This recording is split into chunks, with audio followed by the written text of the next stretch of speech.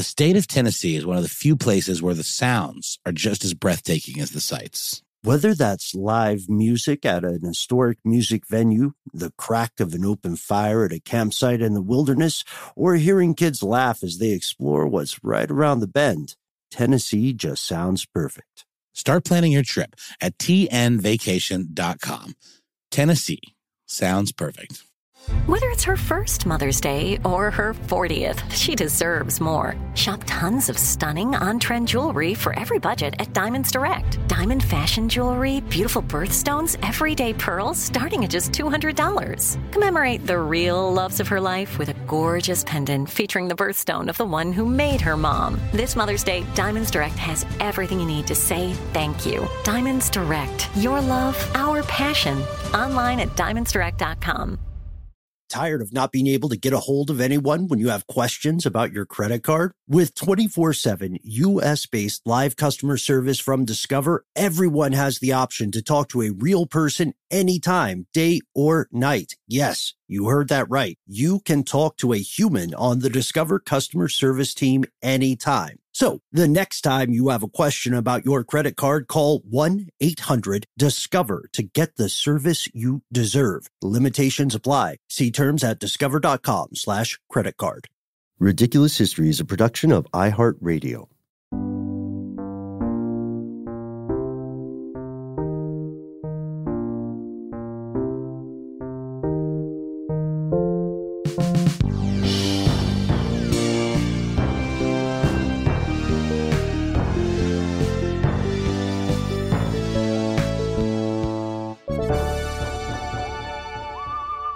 Welcome back to the show, Ridiculous Historians. Thank you, as always, so much for tuning in. Let's hear it for our super producer, Mr. Max Williams. Whoa. Yeah, that's Noel right there. I'm Ben.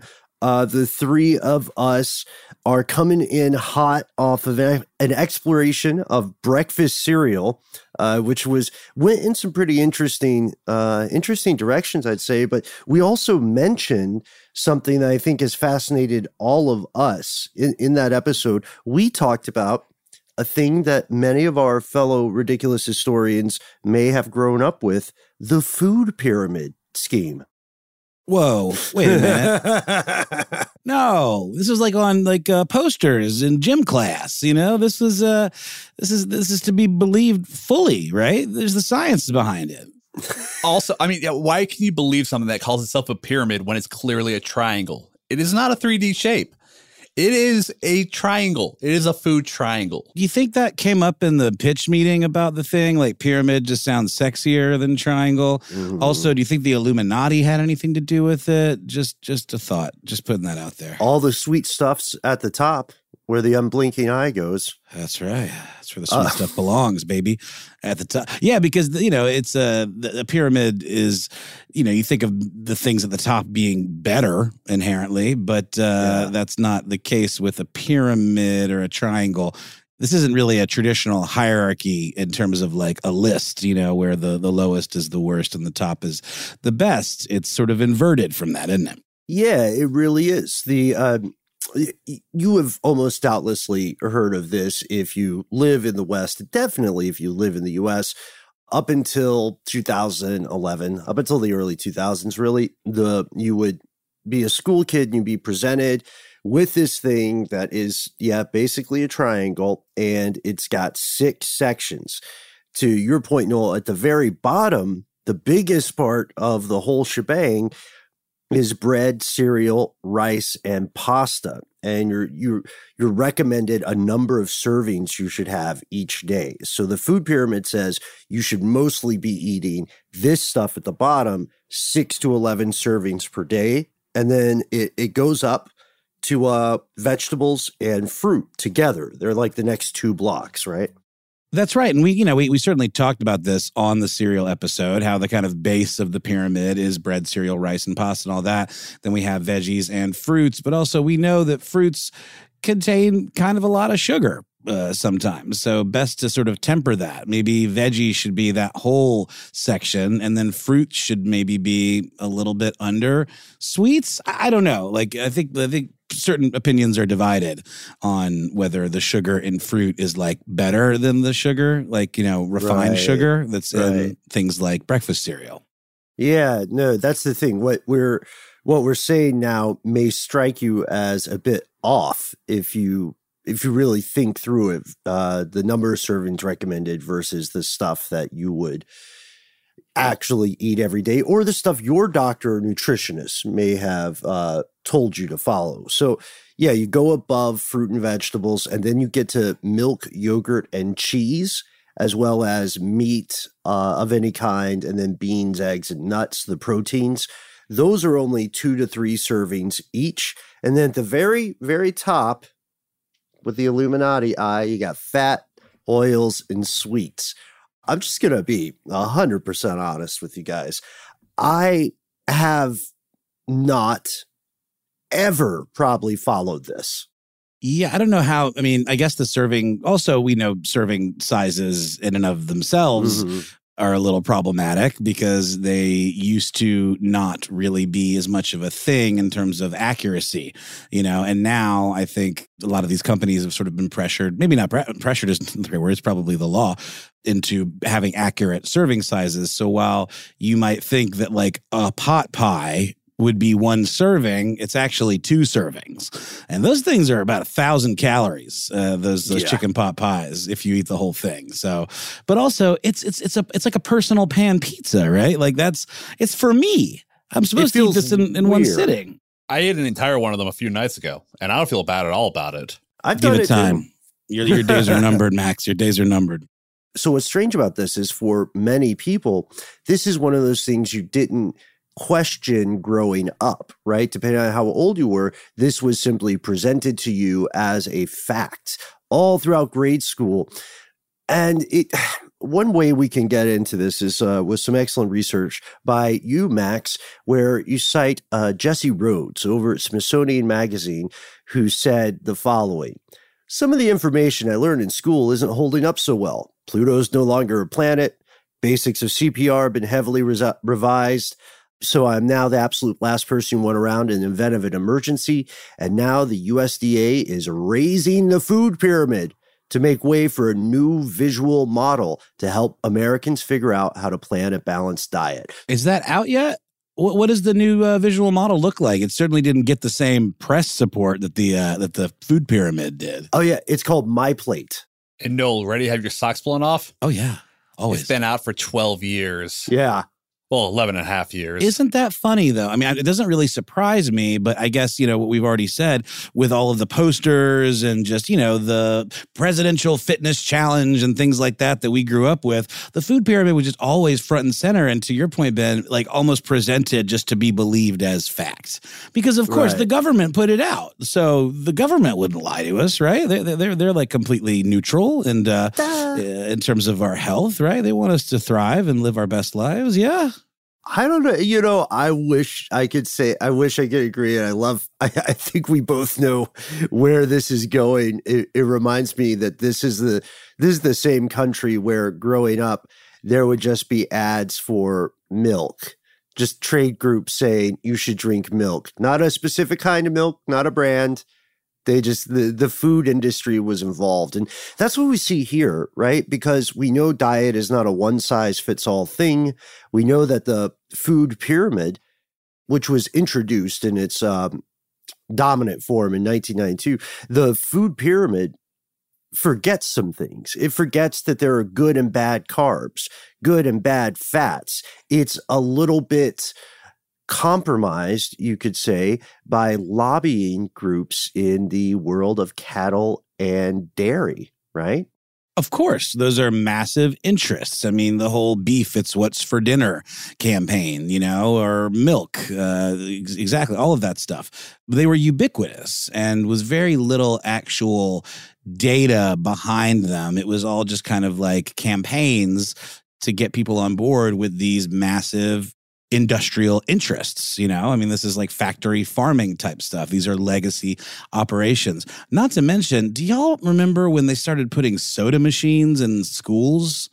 Like, Yes. that was a kind of controversial thing at the time, but it didn't stop them from happening. I distinctly remember being in high school and you could get Surge, which was, you know, the amount of sugar and caffeine, and it's like it puts Mountain Dew to shame. There was even something called Josta. I don't even think they make it anymore, but it was Josta with guarana, and it had like a panther on the label, and it was this kind of like supplementy ginseng kind of thing. Nobody talks about Josta with guarana anymore because it wasn't good, and it's not like the kids that were buying this stuff were being policed. You've had too much soda, little Johnny. No, it was a commercial interest being inserted into the schools.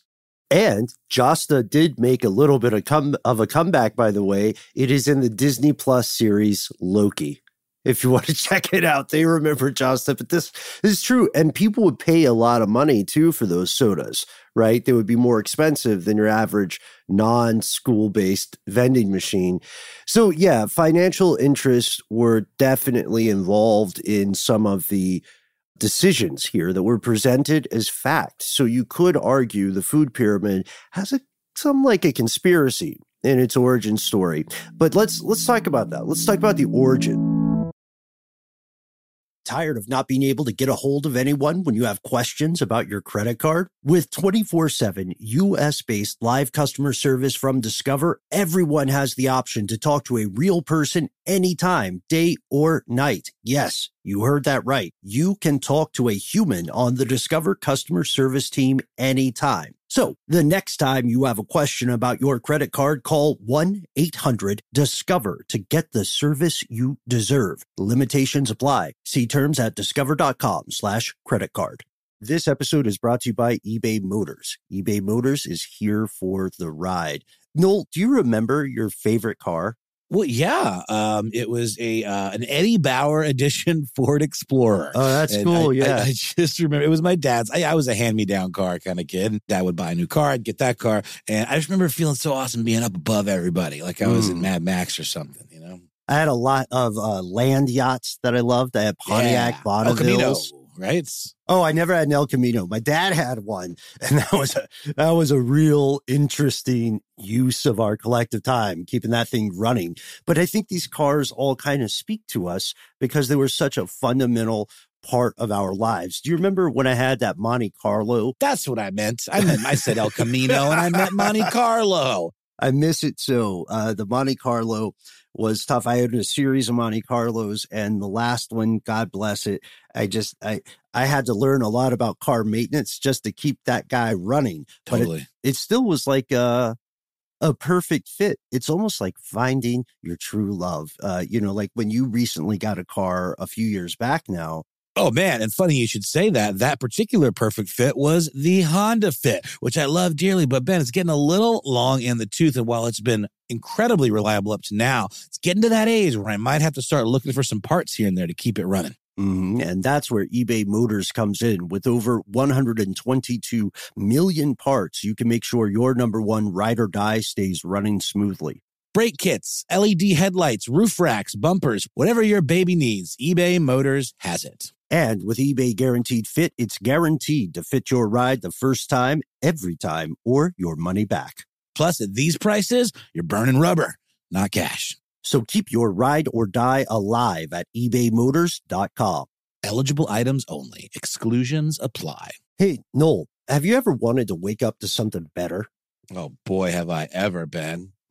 Well, this is where Avalon Waterways comes in. How does waking up to a medieval castle, an ancient cathedral, a rolling vineyard, or a charming cobblestone village sound to you? Well, here on Ridiculous History, that's right up our street, Ben, our charming cobblestone street. So I can say it sounds pretty good to me.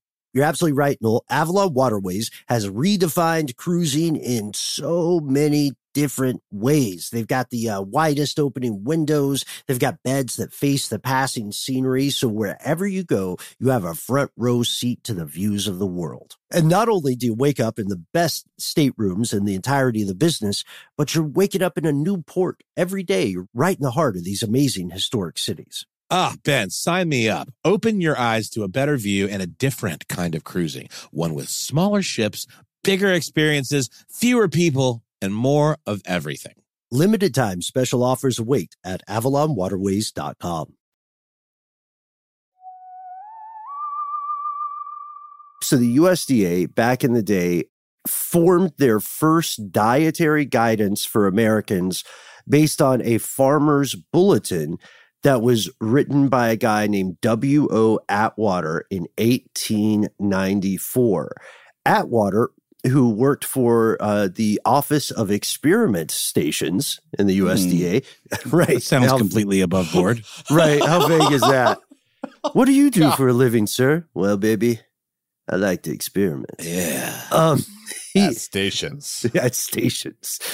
He said, okay, I'm going to figure out diets, but his diet was specifically for American males. He said, we're going to look at the ideal level of protein, carbohydrate, fat, and mineral matter, specifically ash, that these growing boys need. Yeah, Noel's making the perfect face for that. Yeah, he slid that one in at the end. Yeah, like as a byproduct of farming. Like fire. Yes. Yeah.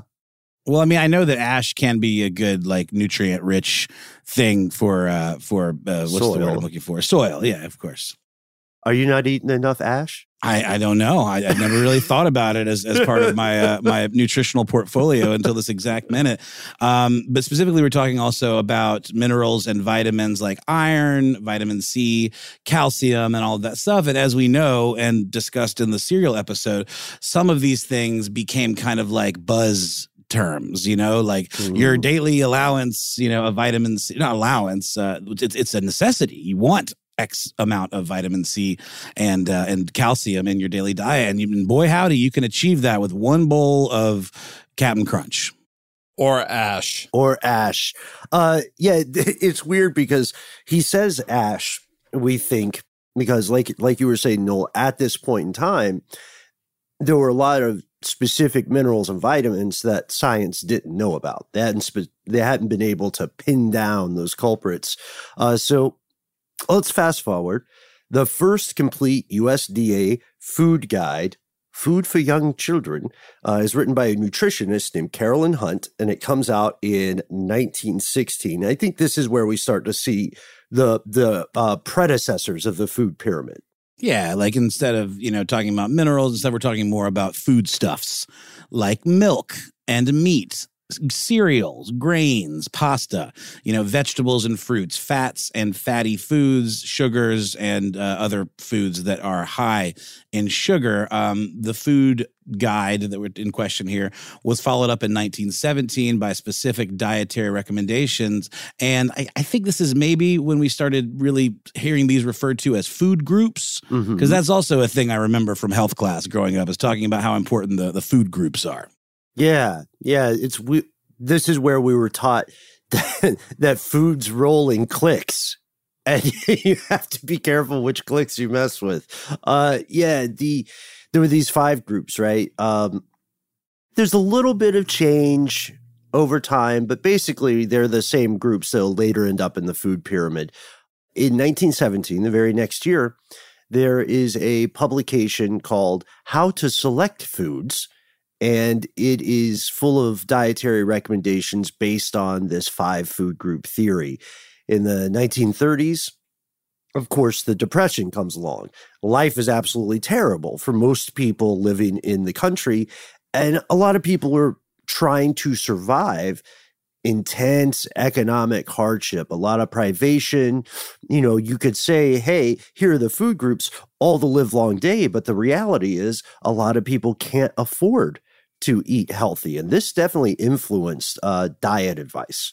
Yeah, I mean, they maybe wouldn't have access to certain types of produce, or they wouldn't have access, what we would maybe consider today certain areas being called food deserts. But this is sort of twofold that there was like a lot of non-arable land, because of the Dust Bowl and agriculture becoming increasingly difficult because of droughts in certain parts of the country. So yeah, you literally wouldn't have access to that. So it was all about just kind of getting your calories in so that you could survive. I mean, I always think of, there's a really heartbreaking scene in The Grapes of Wrath where a grown adult is, I think, like drinking breast milk from from somebody, because that was the only way they could actually get sustenance.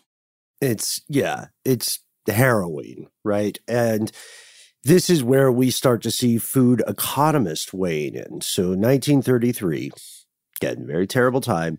Hazel Stiebling is a food economist working for the USDA, and she develops food plans that are specifically meant to be cheap. They're supposed to be tiered in terms of cost. This will help you shop for food, or this is, if you look at it, as you get to the lower cost, there's an emphasis on being able to grow your own vegetables, right? To avoid having to spend money you don't have at the grocery store. And they give you 12 major food groups, and it's like a week by week thing. It's pretty interesting. I've seen similar stuff, honestly, in like survival advice. Like, here's the basic food you need to survive in the woods when you're camping. Well, because a lot of this stuff, at the end of the day is a luxury, to be able to choose to eat healthy and to have a variety of foodstuffs in your diet, as opposed to just like eating Nutriloaf or some sort of like bar that just gives you, the bare essentials of what a human body needs to survive. Oh, and you know what? We put our carbs before our fats here. Sorry, everybody. The USDA is the short name for the United States Department of Agriculture. Just in case that isn't clear. If everybody thought we were saying, the uniform stressful diet adherence. No, it's agriculture. Anyway, so World War II starts. We're out of the Depression, but now there's a huge war. And countries are all across the board kind of trying to keep their citizens healthy and give them good advice while also knowing that everybody's having a tough time again. This is the era of war rationing, right? In some parts of the world, you have coupons that allow you to buy stuff and only certain amounts. Hannah McLeod, in writing for Smoky Mountain News, and you found this one, Max, notes that the food pyramid, as we recognize it, was born out of hardship. And you can tell, Hannah argues, because there are some things that are just confusing, the way that they're grouped.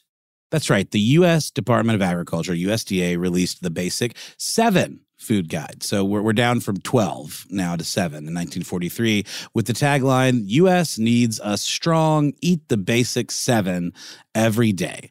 And this grouping actually wasn't awful. Like it had a little bit of nuts and bolts kind of sense behind it. Raw cabbage somehow, though, ended up in the oranges, tomatoes, and grapefruit section instead of in the vegetables or the green and yellow vegetables section, which is a little odd. Also, in the same way that I think it's odd that a tomato is a fruit, although it is that for scientific reasons because of the seeds and all of that. Yeah, just think about that. Like first thing in the morning, you're like, I could have my orange juice, I can have my grapefruit juice, or I could have my cabbage juice. I can't wait till someone figures out a cereal that combines grain and cabbage. Well, if I'm not mistaken, cabbage was also a very hardy crop, and very contained a lot of those essential vitamins and minerals and calories. So, I mean, it was, here in Atlanta, we've got a neighborhood called Cabbage Town. And that's because a lot of farmers would sell their cabbages there during times of economic difficulty. And it was something that the average folks could afford. Is that really why Cabbage Town's named that? Mm-hmm. Oh, that's cool. Hey, can I get The More You Know?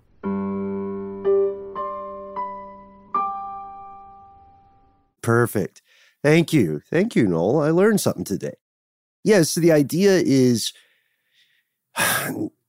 here is to incentivize people also to eat things that they might not normally eat so that we can get around some of the constraints of war. The very first quote-unquote food pyramid doesn't really come from World War II, though. It comes from the 1970s and another time of economic hardship, not in the U.S., but in Sweden. Here in the U.S., a lot of people see Sweden as a pretty expensive country. And it is in some ways. So they were fighting high food prices back in the 70s. And so the government went to the National Board of Health and Welfare and said, all right, we need your help with this. We need to help people navigate this runaway inflation, these food prices. So this group, this national board, the Socialstyrelsen, they say, all right, here's how we're going to divide this. We're going to talk about basic and supplementary foods. Basic foods are the things you have to eat to survive. Supplementary foods are things that provide vitamins and minerals that your basic stuff doesn't. Right. So supplementary, just like the word means, typically things that are not absolute necessities, to survival, perhaps maybe a little bit more of a luxury. But it was Anne Britt Agstetter, who worked for the Cooperative Förbundet, which is a Swedish co-op union representing retail and grocery workers. It was her who pushed the idea to the next level and gave it kind of a bit of a codification. So this essentially took the ideas that the Socialstyrelsen had about basic food groups to the next level by developing the idea of a proportional model, sort of a hierarchy, something of a triangle, with the most important stuff on the bottom. And then as it progressed and tapered to a point, you'd see the less necessary foods represented. So it was kind of almost like a hierarchy of needs kind of situation where it's like, okay, you're fine if you just stick to these big ones on the bottom. And as it goes upward, you're not going to die from malnutrition if you maybe don't have enough of these. Yeah. And this really is a masterstroke. This is a great idea because most people in the world, then as now, are not nutritionists, us included. So having that visual representation makes the information, I hate the accidental wordplay here, easy to digest. You can look at it and your brain can instantly, intuitively understand, I should have more of this, I should have less of this. It's not perfect, but it's a really cool idea. And props to you, Anna Britt. So the Swedish public learns about this shortly thereafter. It's published in an annual magazine by that Swedish cooperative union. And the headline is Good Wholesome Food at Reasonable Prices. They also had a little bit of tension at this point. The Swedish government tried to distance itself from the pyramid to introduce something called a dietary circle model. The old circle versus the pyramid argument rages to this day. Yeah. And the thing was, this circular model could show you what foods were important, but unlike the pyramid, it didn't explicitly show you how much of each type of food should be consumed. Anyway, this was the first of its kind. And it was a triangle or a pyramid in shape, but it was not the one that you might know and love from the US. There were some very different aspects of these. The one from the US, the westernized model, it's different, not so much because there was a better understanding of nutrition and health over time. It's like we teased in the beginning. This model was affected by lobbyists, by interest groups in big agriculture, in the food industry. They were willing to throw millions of dollars into how their products were represented here. Well, Ben, you might have a different perspective or more nuanced, but like the U.S. Department of Agriculture, it is a regulatory body, but it was originally, established to promote agriculture and to make sure that farmers and farms had what they needed, because this is an important part of the, economic portfolio of the country, not to mention making sure that citizens had what they needed to survive and to eat. So it makes sense that they would kind of, from the start, have been in bed with big business interests that represented agriculture when we moved from like a more agrarian economy to something that was really represented by more corporate kind of structures. Yeah. And, that's well said. And also, I would add that we don't want to demonize these groups entirely. The reality is they need to exist, because this way you can enforce some uniform standards, right? Some safety practices, some hygienic stuff. There is a good reason for them to be there. But also they are private industries, so their primary thing is going to be profit year over year. The USDA's food guide comes out, it's mid-1980s. It's called A Pattern for Daily Food Choices. And it had been used for a while, but people didn't know a lot about it. So it's 1988 when the eggheads in the U.S. decide, all right, we're gonna do what the Swedish did. We're gonna make a graphic presentation of our food guide, and we're gonna try to easily show people three things: variety, how much different stuff should I eat? Proportionality, how much of it should I eat in comparison to other groups? And moderation, when should I pump the brakes on all that sweet, sweet sugar? And they also arrived at a pyramid. It just sounds good. It sounds official. It sounds like a plan is the thing. But it's also PR. Because on the one hand, they're putting out these guides so that they have plausible deniability when they also greenlight soda machines in schools. You know what I mean? I'm drinking a soda now. I mean, I like a Coca-Cola Classic as a treat, but I mean, I kind of cut that out of my life in favor of, less caloric, sugary fizzy drinks. I drink coffee too.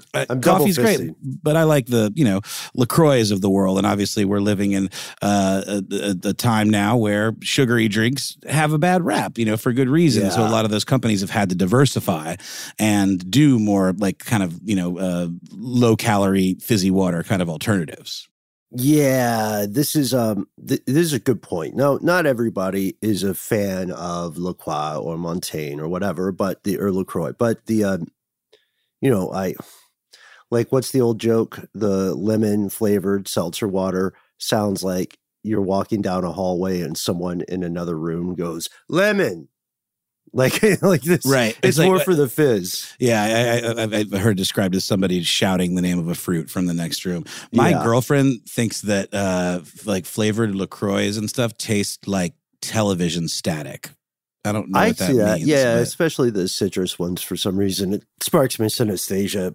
Have you guys had the limoncello or the limoncello? I don't like it. Yes, I don't like creamy. Horrid. It's weird. No. It's way too much. I mean, I like just plain soda water. So like if I get one with a little bit of lemon, that's good to me. But like that's like, oh God, what is this in my mouth? Yeah, I'm like, give me a good iced coffee, and I'll take a soda as a treat because I associate them with going to the movies. You know what I mean? That's where you get the popcorn and the soda and make the bad food decisions. But you ever put M&Ms in your popcorn? That's a thing people apparently do. Yeah, I do it all the time. Yeah. Right on.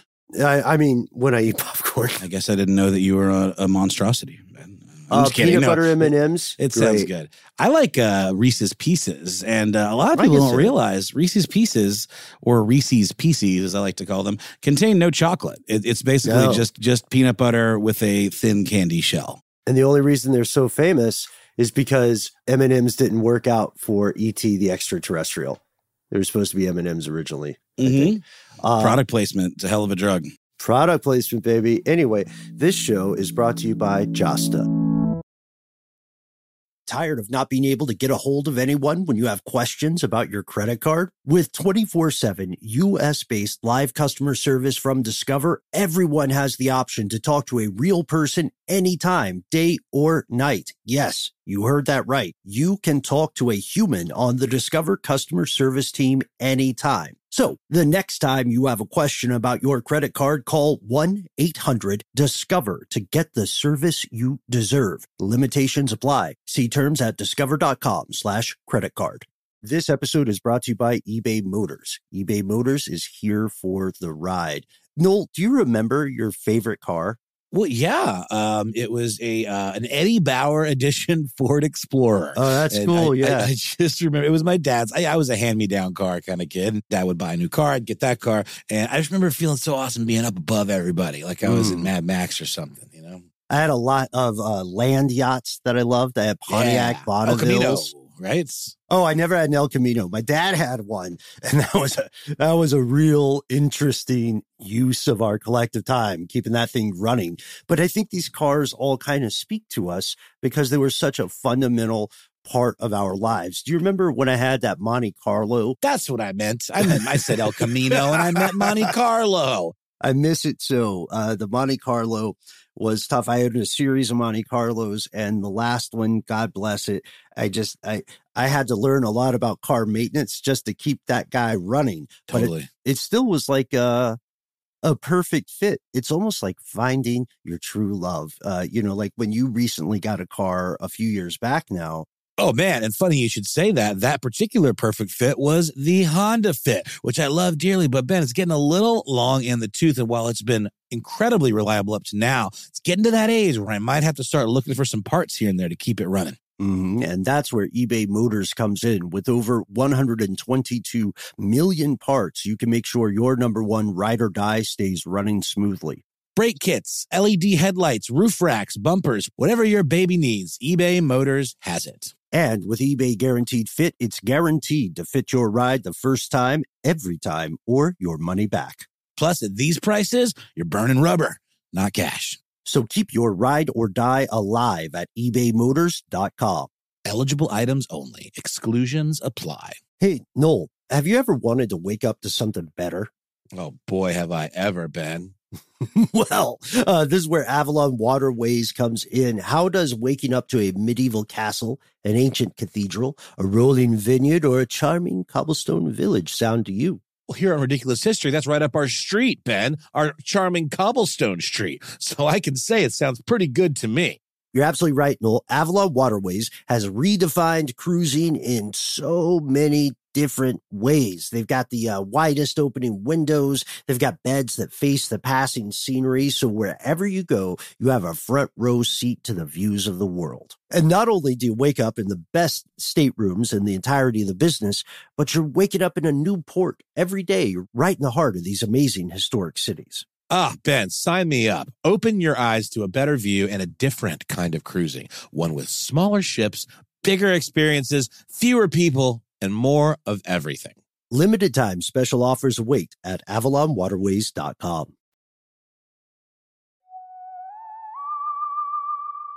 All right, so the food guide pyramid, this might surprise people who've grown up with it your entire life.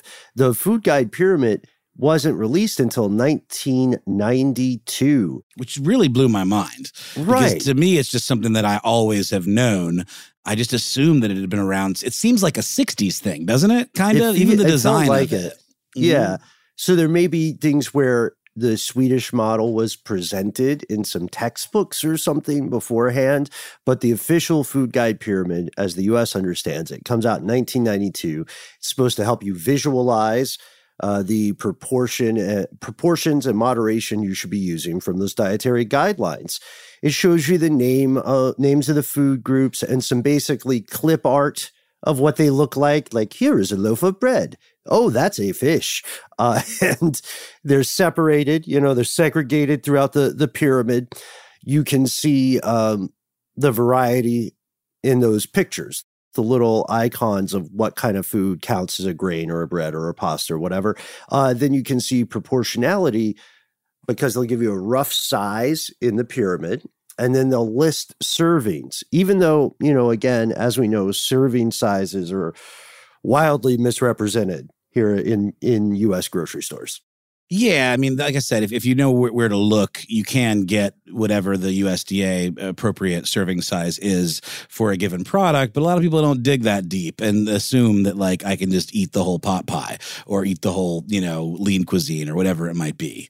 But usually, if you get a small bag of chips, even that's like 2 serving sizes, even though you would assume that this is meant to be consumed in one sitting. This is one serving because it comes in a small bag, right? And restaurants don't help either.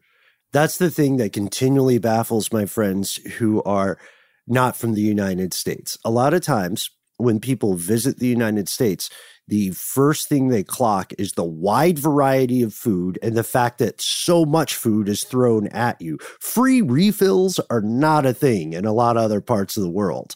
But that's always amazing to me as well. You know, when I go through phases where I don't go to a bunch of restaurants, I'm still continually amazed when I realize almost any main course I order is like 2 meals.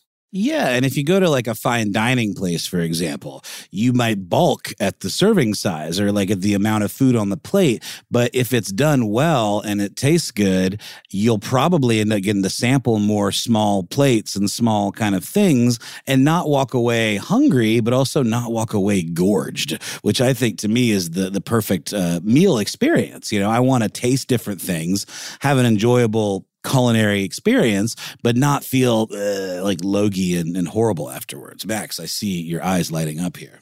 Yes. As Noel and Ben both know, I've spent many a day tending a table or tending a bar. And I remember I worked at a tapas restaurant at one point, and you would have like guys come in, 20s, 30s and stuff like that, and they order their food and they look at their plate and they'd be just like, "What is this?" I'm like, "It's tapas, man. It's supposed to be really small. You're supposed to get like 5 of them." And they're like, "I thought it was topless. Where's the pole?" You know? We actually worked on a concept of a place called Topless Tapas, where all of us were topless. I mean, it wasn't not in a sexual way; it's an artistic way. Oh yeah, sure. Everyone's topless. Yeah, like the cooks, the customers, everyone. Well, okay. Seem hygienically sound, but anyway, the genius of tapas is someone saying, "Hey, what if we just charged $8 more for this appetizer?" Actually, I'm being rude because that's U.S. tapas. Tapas, where they're from in Spain, are supposed to come free at wine bars to keep you drinking wine. That's where tapas come from, and their association got Americanized a little bit.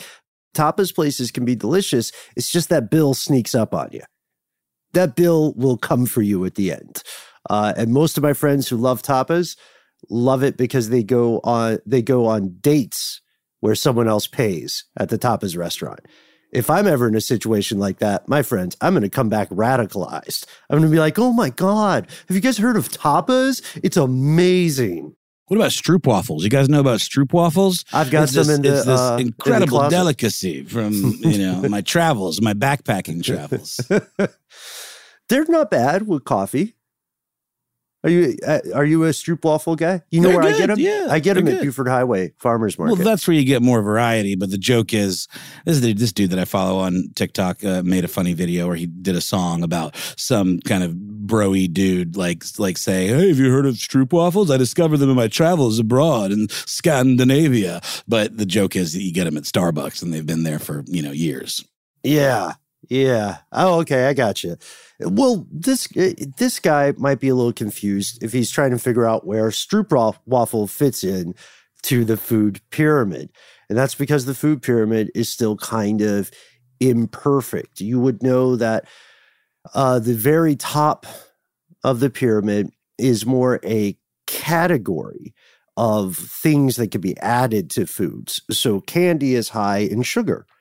That exists in that top part, that the part you're supposed to use sparingly. Foods that are high in fat might fit in there too. Maybe think just some really good fatty barbecue brisket. But to your point, Ben, fats have gotten maligned, conveniently by the sugar industry. So there's this push and pull between all of these different interests, in terms of like which is the good thing and which is the bad thing, and how can we kind of spin it one way or the other. But there are fats and certain amounts of fats that are good, or quote unquote good fats, and it's all about balance at the end of the day.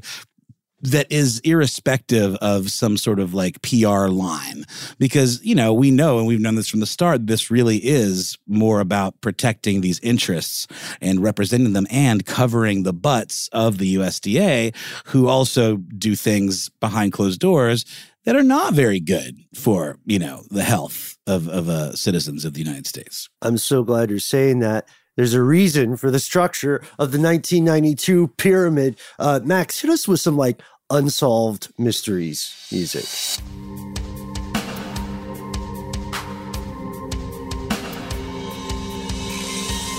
There it is. It was bought and paid for. According to Louise Light, one of the nutritionists who worked on making the food pyramid for the USDA, the original version, the one nutritionists came up with, looked a heck of a lot different from the one that ended up being published. The Office of the Secretary of Agriculture altered wording to emphasize processed food over fresh and whole foods and to downplay things like lean meat or low-fat dairy. They also changed the servings, which is one of the most important parts of the equation. They upped the grains and they lowered the servings of fruit and veg, right? Well, let's also not forget that the history of this thing really was one of economic scarcity, of issues where what's the most affordable thing?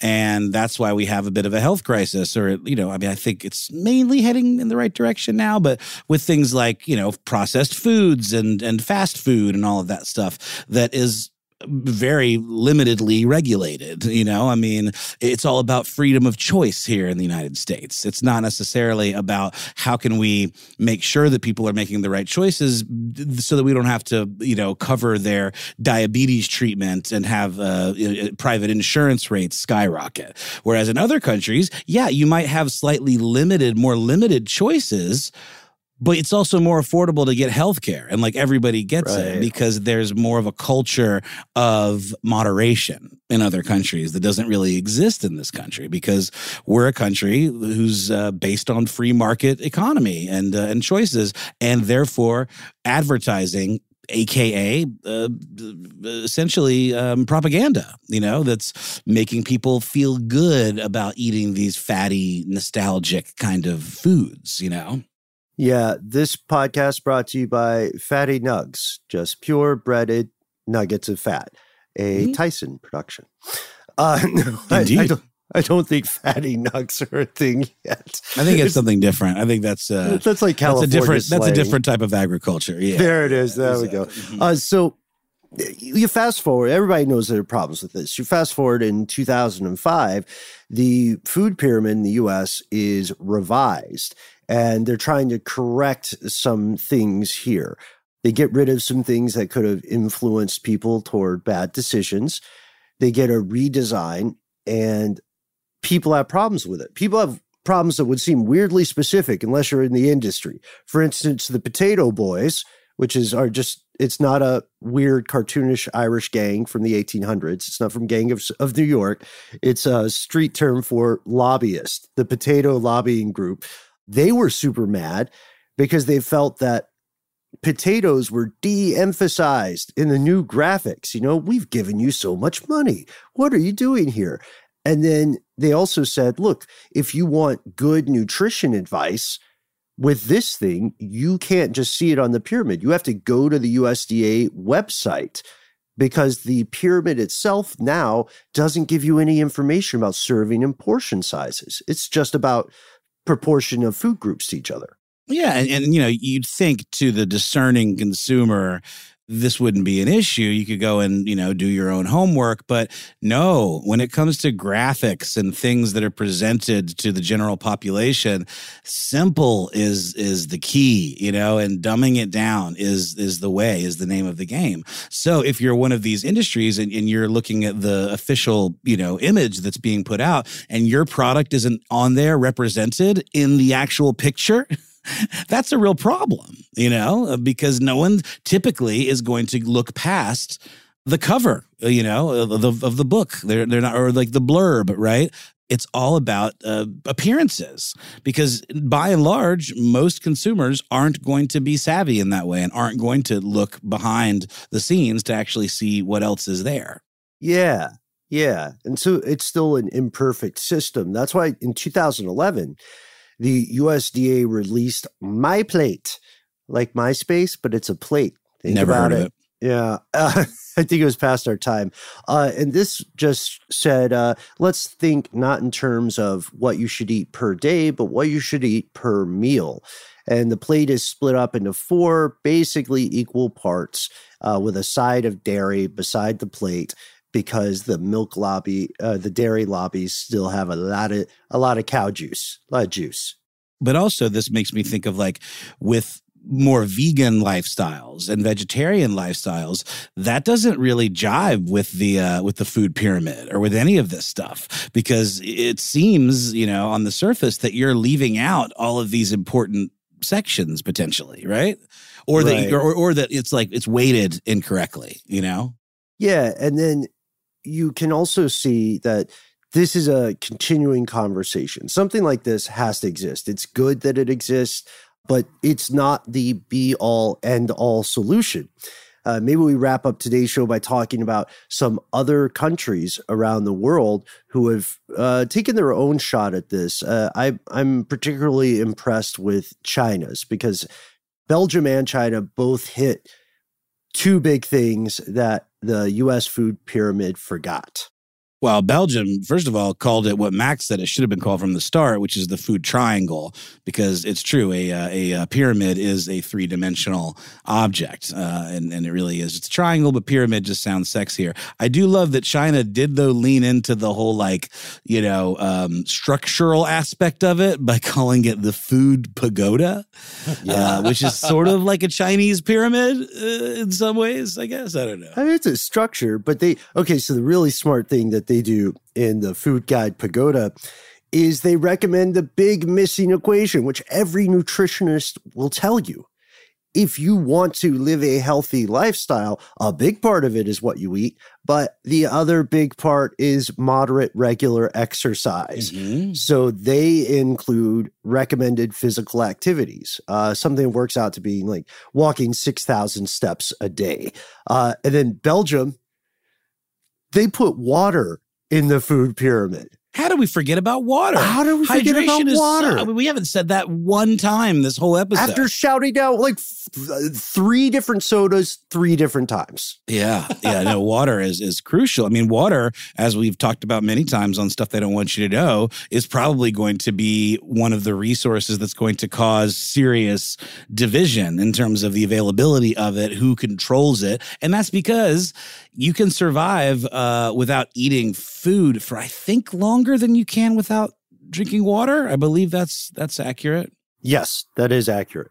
If you are out in terrible sideways situation, one of the first things you want to secure is some kind of access to potable water, especially if you think you're going to be stuck there. It's just a terrible way to go. And it is kind of a bummer that we have to think about this stuff in somewhat dystopian terms sometimes. But let's go back to the start of all of this, which was the Great Depression, which is about as Mad Max as our country has ever become.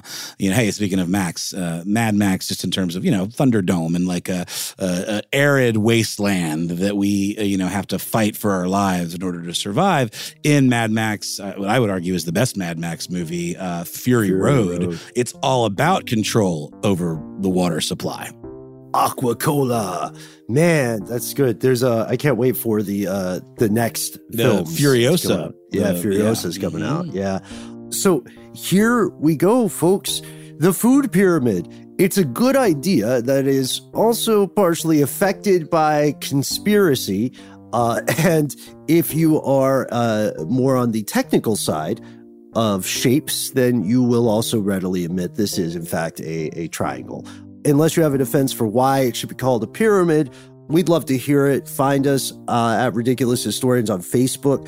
Thanks, of course, to our super producer, Mr. Max Williams. Noel, this makes me want to thank a bunch of foods I know I'm not supposed to eat. Thanks to bacon on everything. You know what I mean?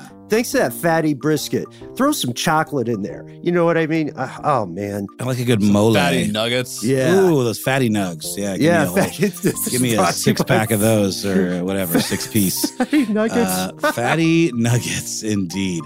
Huge thanks to Jonathan Strickland, the Quizster. He's going to be back around to talk about something one of these days. Yeah. I feel like people at this point think we're totally full of it, that he has died, and that we're just sort of keeping his legacy alive, promising for him to one day return. But it'll happen. It's like we're at the lawyer's office and he's reading the will, And part of his dying wish was for us to continually act like he was about to be back on the show. Yeah, that's really sweet. What's a boogeyman without the promise that he might one day appear, you know? Thanks, of course, to Christopher Hasiotis. Thanks to Yves Jeffcoat. Thanks to Alex Williams. Noel, this is a fun one, man. I'm so thankful we get to do this. Yeah, it was also a good follow-up to our serial series, our serial, if you will. And I think we will. We'll see you next time, folks.